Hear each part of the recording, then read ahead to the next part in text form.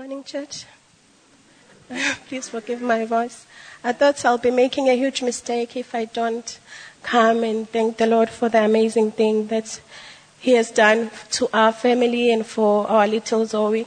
I won't share the whole story now, but I just want to give praise to the Lord. He's been so amazing. I think it was the 24th of December when Zoe and I were admitted in Crompton.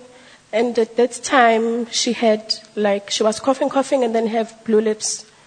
And then she coughed, and then we were admitted on the 25th, I remember. That is when she started coughing, and then she stopped breathing completely, and then the whole body turned blue and gray. It was so horrible. And even myself, as much as I'm exposed to the medical stuff, but it was my first time witnessing something like that. And we thank God for giving us strength. She was transferred to high care. And that's where this thing happened all over again. It's maybe that night she had more than 10 attacks. And at that time, her heart will stop. Breathing will stop. Everything, like Milen said, she'll have a flat line. And we'll be praying to God. And we won't know, every time she passed out, we wouldn't know whether she's coming back or not. But I noticed, because I saw the messages on my phone, that the whole church started praying for us, and we could feel it. The Lord gave us strength, and we could feel it every time when Zoe will pass out. We will have that faith that she's going to come back to us. I remember this other time when we were in high care, and Zoe had an attack, and the nurses were so confused, and they were like, "Ma Zoe, we are all Africans." They believe some stuff, maybe ancestral stuff. Ma Zoe, at the end of the day, we are all Africans. You must go and consult with your ancestors. Then I told them that we only trust in God and in God alone. And our God doesn't need help from ancestors or whatsoever.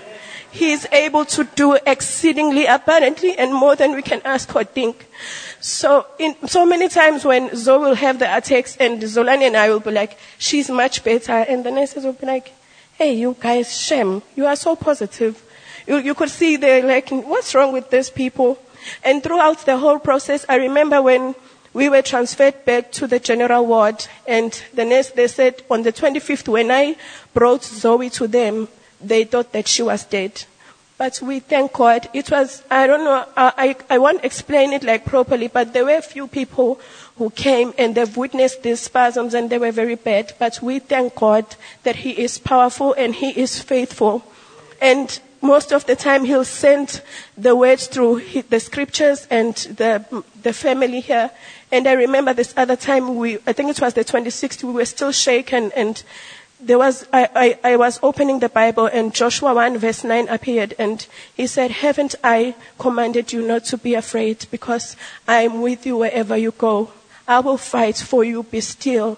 And I want to thank the church as well for all your support, and you guys have been so amazing. I won't say names, but everyone here was involved in prayer and support. I don't have to worry about the meals. Everyone provided everything. May the Lord our God bless you, and thank you very much. Zoe is here. She's much alive. The doctors said the spasms will take maybe about 10 weeks, but I think they lasted only 5 weeks. Our God is so amazing. Thank you so much. I wouldn't say everything today, but maybe one day I'll tell the exact story, but I'm overwhelmed about how God has been working in our lives. Even the medical team, they were like, "Zoe is a miracle baby." Because even if you look on Google and check the testimonies of the parents who've had children with whooping cough, most of them, 6 months, 7 months, 8 months will pass away. But Zoe was only 4 weeks, I think. And she survived and she fought. And I thank God. And I thank you. Thank you very much.